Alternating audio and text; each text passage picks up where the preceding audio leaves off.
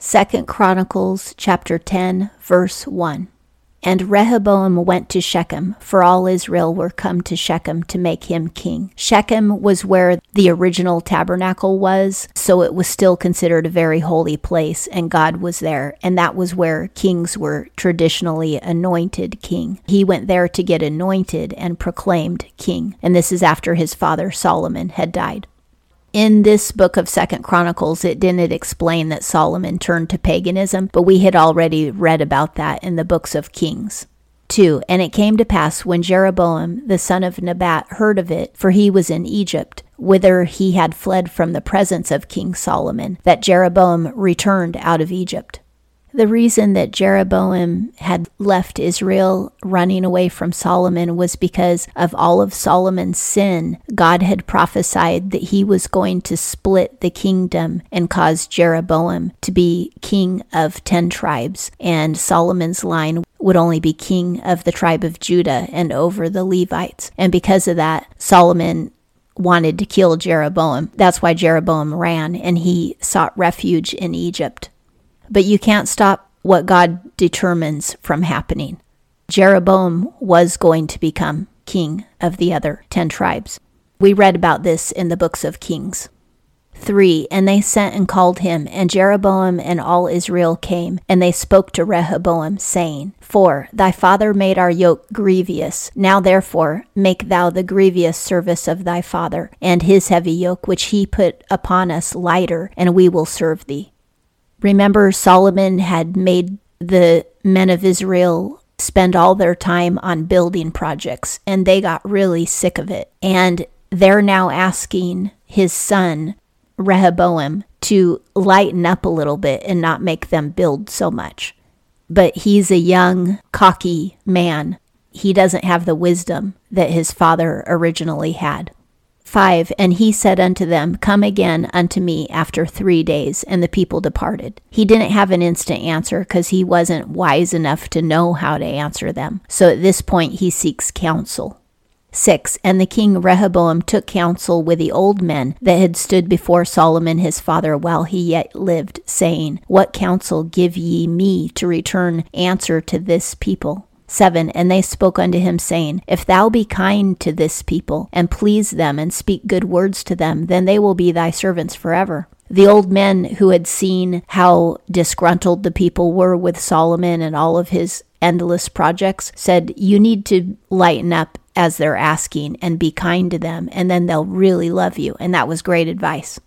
8. But he forsook the counsel of the old men which they had given him, and took counsel with the young men that were grown up with him that stood before him. These young men don't know history. They weren't alive during it, and they have no clue how things were when Solomon was king.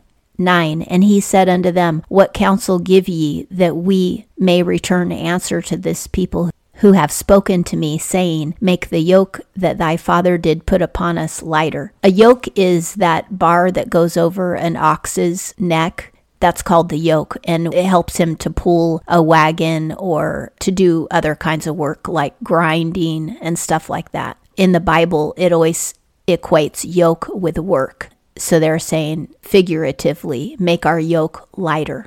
10. And the young men that were grown up with him spoke unto him, saying, Thus shalt thou say unto the people that spoke unto thee, saying, Thy father made our yoke heavy, but make thou it lighter unto us. Thus shalt thou say unto them, My little finger is thicker than my father's loins. Now, you know how young men can be very crass and vulgar. I believe this is a very vulgar expression because the loins are from whence you get children. I believe they're telling Rehoboam to say, Tell the people that your pinky is thicker than your father's penis. That would make the most sense. The other way of interpreting it is your pinky is as thick as your father's waist, but that doesn't make as much sense. 11. And now, whereas my father did lade you with a heavy yoke, I will add to your yoke. My father chastised you with whips, but I will chastise you with scorpions. They're telling Rehoboam to say this to the people, that they will get punished with scorpions if they don't do enough work. 12. So Jeroboam and all the people came to Rehoboam the 3rd day, as the king bade, saying, Come to me again the 3rd day. The 10 tribes see Jeroboam as their speaker, but when they rebel against Rehoboam, they're going to make Jeroboam their king. At this point, he's just their frontline man. 13. And the king answered them roughly, and King Rehoboam forsook the counsel of the old men. He, being young and stupid, agreed with the other guys who were young and stupid. 14. And spoke to them after the counsel of the young men, saying, My father made your yoke heavy, but I will add thereto. My father chastised you with whips, but I will chastise you with scorpions. At least he had enough gumption not to repeat the vulgar saying that the young men gave him. But he did promise that they'd have to work harder. 15. So the king hearkened not unto the people, for it was brought about of God that the Lord might establish his word, which he spoke by the hand of Ahijah the Shilonite to Jeroboam the son of Nebat. God wanted Jeroboam to become king of the 10 tribes as a punishment to Solomon for all of Solomon's sin. And God actually allowed Rehoboam to be this stupid, to tell the people that he was going to make them work harder. So sometimes God allows you to be stupid. If you're in sin, he'll allow you to go deeper for his own glory, to work out his own will in the long run. Sometimes we're pawns of the Lord, and that doesn't mean that he's hateful. Sometimes he can use somebody's life for a greater plan. I'd rather be obeying the Lord so that I'm not used as a pawn. 16. And when all Israel saw that the king hearkened not unto them, the people answered the king, saying, What portion have we in David? Neither have we inheritance in the son of Jesse. Every man to your tents, O Israel. Now see to thine own house, David. So all Israel departed unto their tents. That's rebellion. They're breaking the relationship. They're saying that Rehoboam will not be their king, so they're abandoning him. They're going back home, and they're saying, Rehoboam, you take care of yourself. 17. But as for the children of Israel that dwelt in the cities of Judah, Rehoboam reigned over them. He still reigned over his own tribe, the tribe of Judah, and effectively over the Levites, because the Levites served in Jerusalem. But he didn't reign over the other 10 tribes anymore, because they rebelled, because he was arrogant and unkind.